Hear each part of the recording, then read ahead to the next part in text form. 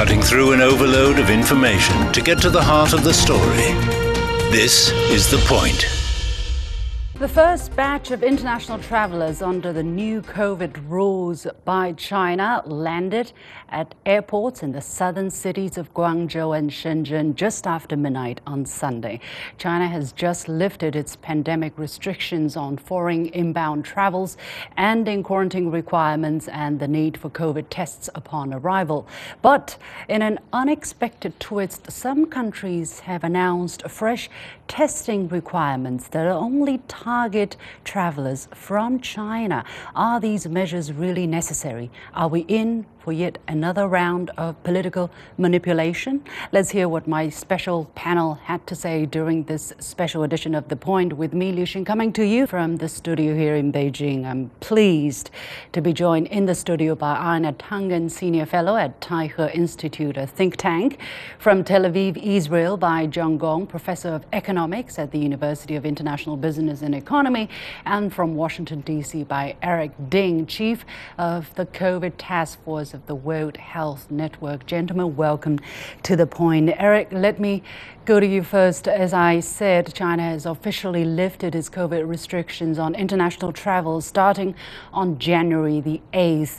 Now, authorities will cancel COVID tests for inbound travelers, and they will no longer ask for proof of a health pass, or travelers will not be put into mandatory quarantine upon arrival. Also, China has also downgraded its management of COVID-19 from Class A to Class B. Some people say it's back to Class B, and one of the major adjustments is changing the name of the disease from COVID pneumonia caused by novel coronavirus to infection by a novel coronavirus. From a medical point of view, why does this matter? Thanks for having me. Well, I think, first of all, COVID is, in terms of surging worldwide, it's very different than it was in 2020 when we obviously didn't have vaccines and many people weren't infected. So it's obviously, in certain ways, easier in terms of, and milder if you have vaccinations. So if you have vaccinations, it is easier. But the infections do still persist and remain a clear and present problem.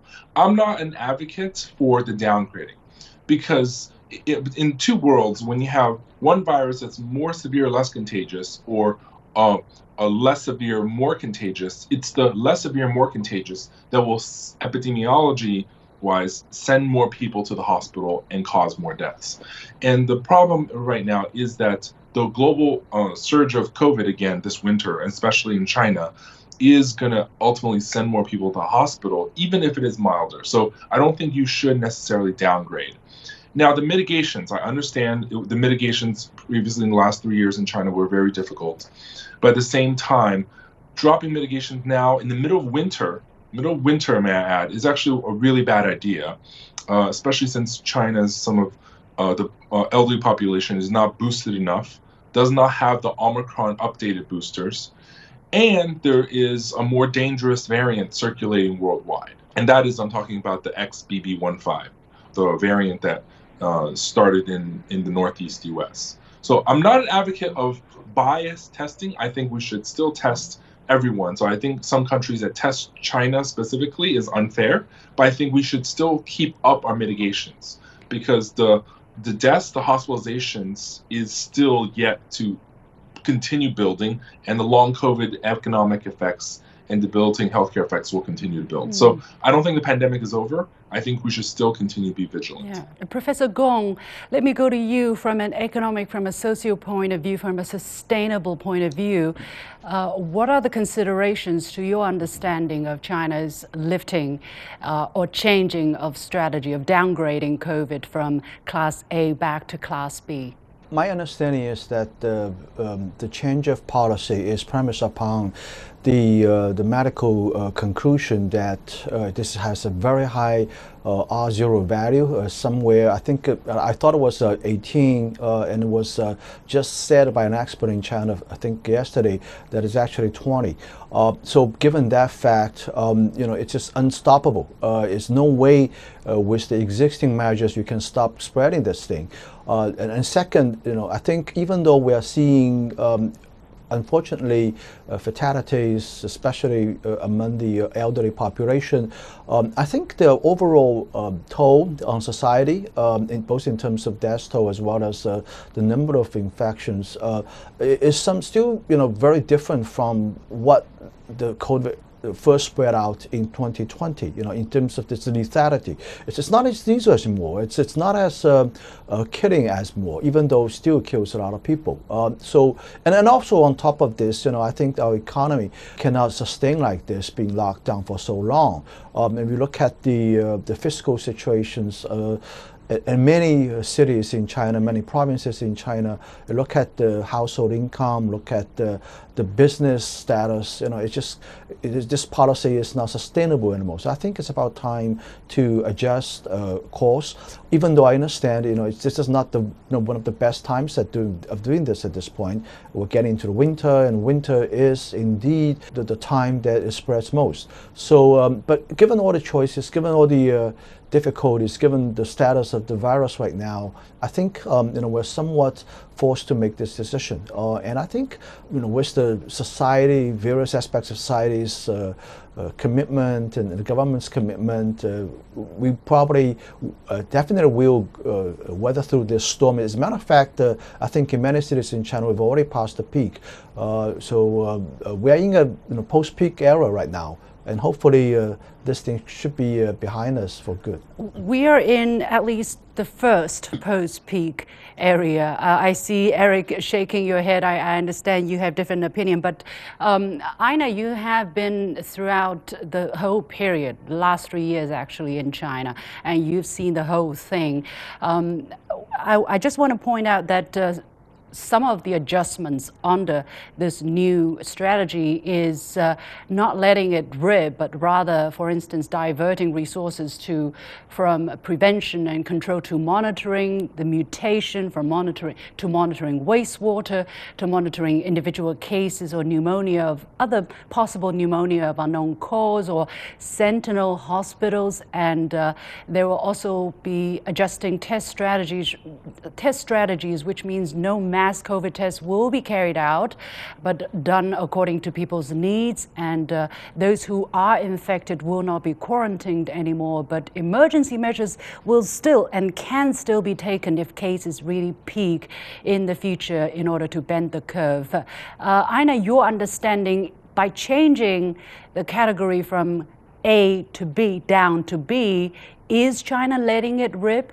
Well, I think the semantics aside, what China is doing is it's decided when it wanted to open up. And, quite frankly, there are a couple of issues that I saw here. One, very important, was Qatar. You had 4 million people from around the world, including many, many from China, who went there. Yet there was no repercussions. You didn't hear about pandemics, breaking out because they went to Qatar. Now, those people went to all corners of the earth after the World Cup. So right now, I think a lot of people looked at that. Certainly the public looked at that. They saw throngs of people in the stands and not wearing masks, people on the pitch, hugging each other, sweating on each other, shouting, all of these types of things that would normally be, verboten in a pandemic situation, but you haven't seen anything. And I think the Chinese government also took notice of that. Now, I understand Eric's point about, and agree, that the best thing is to make sure that everybody has a vaccine. But doing a vaccine push, especially with the elderly at this juncture, would not have been fast enough. If you can get to that 65, 68 to 70% infection, where people are on, you have in essence brought people to a basis where 6 months from now, you can start administering boosters. But the question is, how do you get there? How quickly can you do that? And when is the best time to open up? From your understanding, I mean, from my understanding, people are still taking precautionary measures, right? I mean, pretty much everybody is still wearing masks, and that is advocated as well. Anna, very briefly. Yeah, I mean, it's not like people are wandering around. What was interesting is during the first 2 weeks when the Chinese government said, look, we're reducing the threat level here, there was very few people on the street. In fact, it was similar to if they had imposed a lockdown. And this is one of the main differences between China is that and other countries is that culturally people have a very strong sense of responsibility. So they didn't want to go out because they didn't want to get infected, and they didn't want to infect others. So people are taking reasonable precautions. There's always going to be some stern and drum, but if China is able to get to that 70% rate, which it has done in the major cities, and yes, there will be some more waves, but within a few months or less, maybe just after New Year's, you're going to see a remarkably different China where they can go on with both the medical and economic side. Pretty much already I see a lot of normalcy back on the streets in Beijing, for instance. But Eric, you were shaking your head. And also, please respond if you want. And I also want to talk about the variant, the new variant which you talked about, which is the XBB.1.5. That seems to be the lips of a lot of people, although right now officially China says it has not detected a massive community spread of this new variant, which has a much bigger immune escape, as they say. How much danger does that pose to the mainland population, although it was first reported in the United States last October? I want to address the, people who say once you get to 65, 70%, they're basically implying some herd immunity. And it's been 3 years of the pandemic of experience. People said we're herd immunity after spring of 2020, herd immunity after winter of 2020 and 2021, herd immunity after Delta, herd immunity after the first wave of Omicron, in which a lot of people were infected. But the thing is, reinfections continue to happen because of the virus and its mutation and its variants. So you'll get a temporary respite and relief for a couple months, but that just buys you some time until the next one and the next one. And so you have a burn through, but then it'll burn through again with these new variants. And for example, the variant XBB.1.5, WHO said it's the most transmissible variant currently, and for two reasons. One is the highest immunity escape that leapfrogs, that pole vaults over existing immunity from either vaccination or previous infection. And if it can do that, it's again the escape score is incredibly high. It's 95%. It was first detected in the United States last October, and it was spreading everywhere. But it seems that it has not been the prevalent variant in Europe. Well, that's because China, because this is a variant that its specialty is reinfection. China, in certain ways, has virgin fields of lots of uninfected people. So in China, BF7 or other variant is just as good right now because China has virgin fields of uninfected. XBB.1.5 is a reinfection variant, and it's reinfection of not only escape but also high penetrance because it actually has one of the highest ACE2 binding, fusion with human cells. So you may say we might have a respite in a couple months, first of all, I remind people that the Lunar New Year travel is coming up, and the Chinese cities have had burn-throughs, but the rural areas, which have even less hospitals, will have another wave. I want to remind people. And secondly, this reinfection potential means you bought yourself 2-3 months, but so what? Once XBB.1.5 or another variant afterwards comes back, it will have another cascading wave. And that's what we're seeing in Europe. Sweden is a record high deaths again, UK and US. It's all going badly again. From a scientific point of view, that is an ideal situation to keep, strict control, but from a sustainable economic point of view. But I want to let you go in here. That's Eric. I want to address that point. Basically, you're saying that China should go back to this kind of zero COVID idea, and not zero. Like there is an is there? Well, where's the in-between? You're just saying that this is an reinfection variant, and there's really no no defense against it. Basically, China is trying to take a compromise. Yeah, go ahead. China does not have, I would like to remind. Well, a Chinese company has just announced that it has developed a messenger RNA vaccine. China has 13 different vaccines, and it has been stepping up vaccination of the older population. John, finally, to wrap up on this, do you have something to say before we move on to the next set point? Well, I think both Ann and I are not advocating for doing nothing about potential waves. I think, I think absolutely Eric is right that, we should get prepared with better vaccines, more vaccines, as well as medications. I think probably we are seeing more and more advances on the medication side. But I think, you just mentioned that the old policy is not going to be sustainable anymore. It's not going to be sustainable economically as well as politically. So I think at this juncture, I don't see any other choice but to move ahead with this adjustment, that we have to come back to normalcy, that we're not going to be intimidated, we're not going to be locked down by this virus, no matter how many variants it has in the future. I think at the end of the day, this virus is very different from it appeared in 2020, earlier 2020, and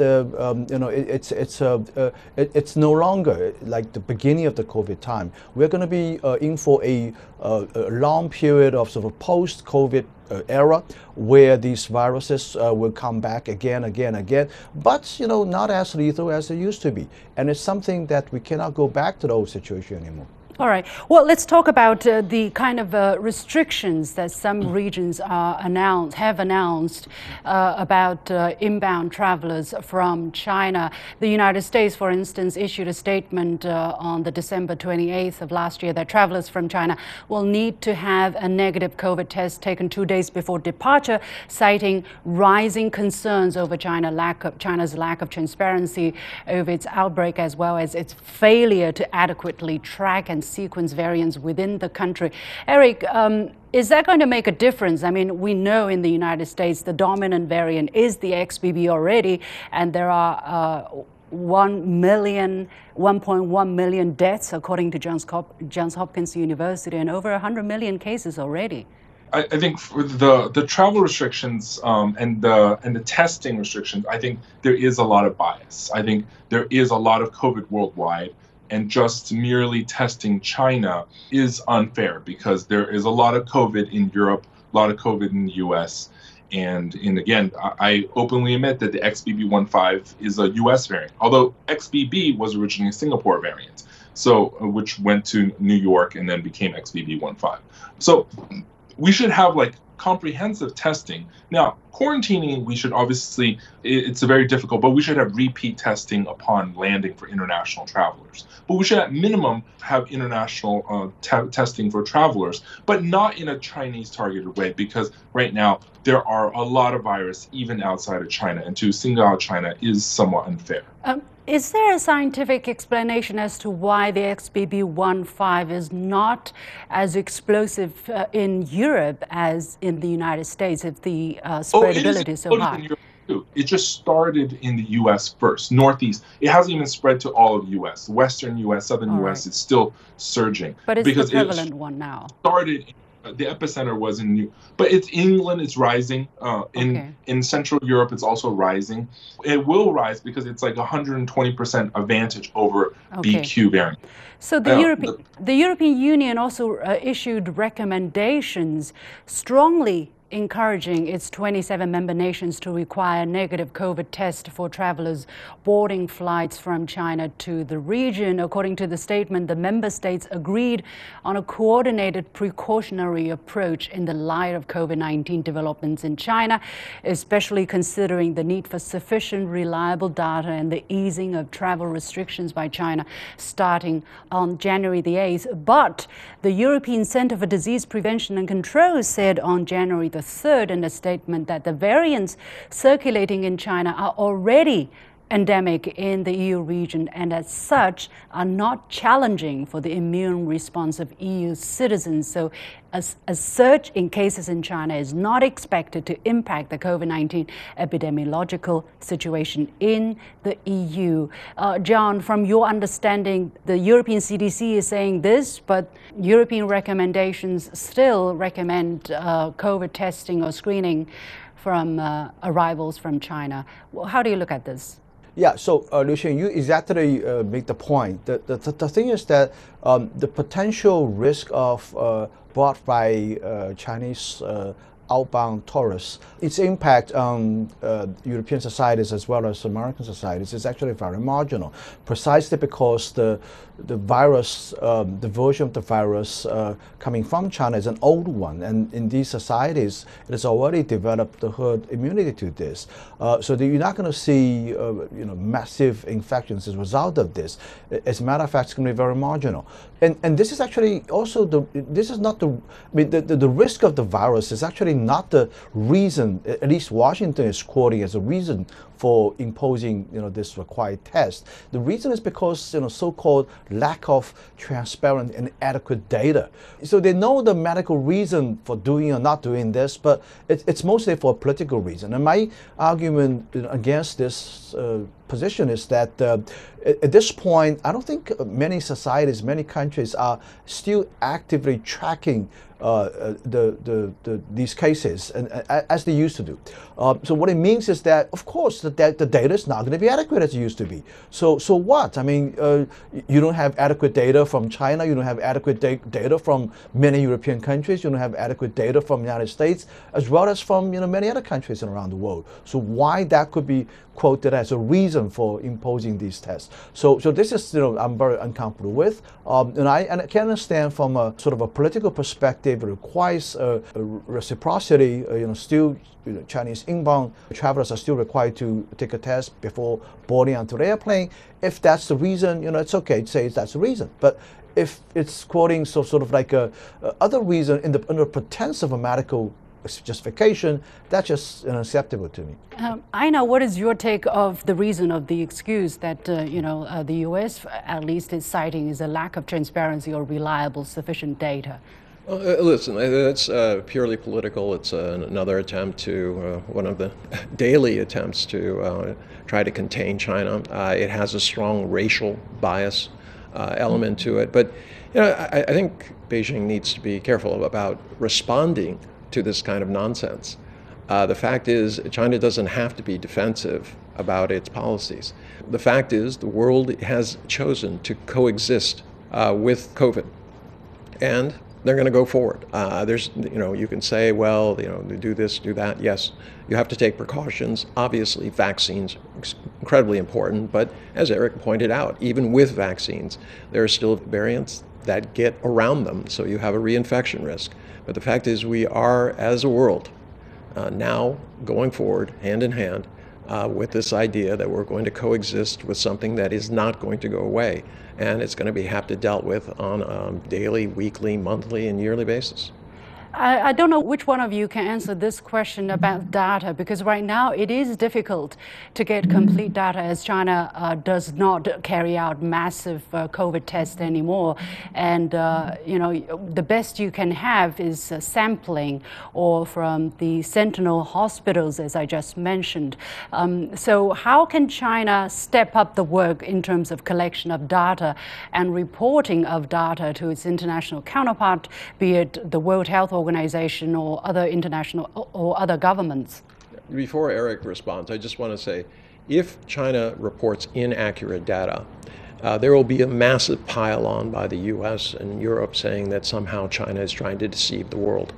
I think quite clearly they've said they're going to look at excess deaths, which is really the only way that you can measure it, because it's not just deaths from COVID. It's also people who die because they couldn't get to the hospital, or they were afraid to go, or didn't take care of chronic conditions. So, I mean, that is the most accurate way to do that. It has not been embraced, despite the WHO recommending that by Europe and the United States. There have been independent studies that have been done suggesting that the death tolls are much larger than things just purely from that point of view. So if China does that, that is the gold standard in determining what the effect COVID has had. All so right. I'll leave it to Eric. Anybody else? Yeah, Eric.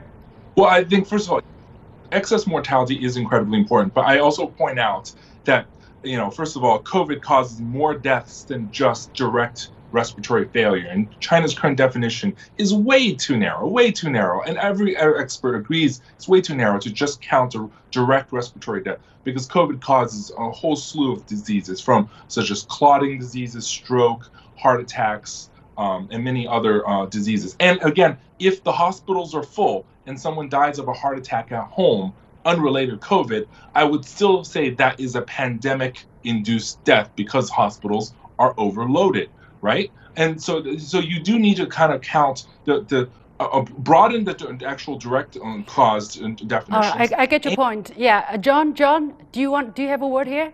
Yeah, well, I'm not an expert in this area, I mean, from a medical sense, but my understanding is that, for every death, there could be multiple reasons, and COVID could be one of them. So the issue is, if we really want to be scientifically very precise about this, we have to trace back the most important reason. And this is a very difficult case, actually. For every case, you go and trace back, what's the ultimate reason for this. It's like, trying to find whether smoking is ultimately responsible for lung cancer. It's a tall order. That's a good analogy. So I think at this point, this is what you do in epidemiology. We don't have to. Yes, lung cancer. Lung cancer can cause someone's death. Yes, lung cancer causes death, but smoking also causes death. Right. And this is what we do in epidemiology. And also in death certificates, you can have the direct cause, but also have multiple underlying causes. China right now is muzzling the underlying causes. And again, if you don't want to have your relative cremated immediately, you would have to report to the provincial government, for example, for many, many weeks for that to be, and many people don't want to do that. This is a very difficult issue, and this is an extremely complicated issue. I understand the authorities are doing the work, the reporting system is functioning, and let's give it a little bit of time. Eventually, I think people will want to know the most reliable answer so that nobody is misled and it reflects the reality. Many thanks to Anya Tangen, John Gong, and Eric Ding joining us from Tel Aviv, Beijing, and Washington, D.C. With that, we come to the end of this special edition of The Point with me, Liu Xin. As always, you can follow me on Facebook and Twitter using the handle Liu Xin in Beijing. You've got the point.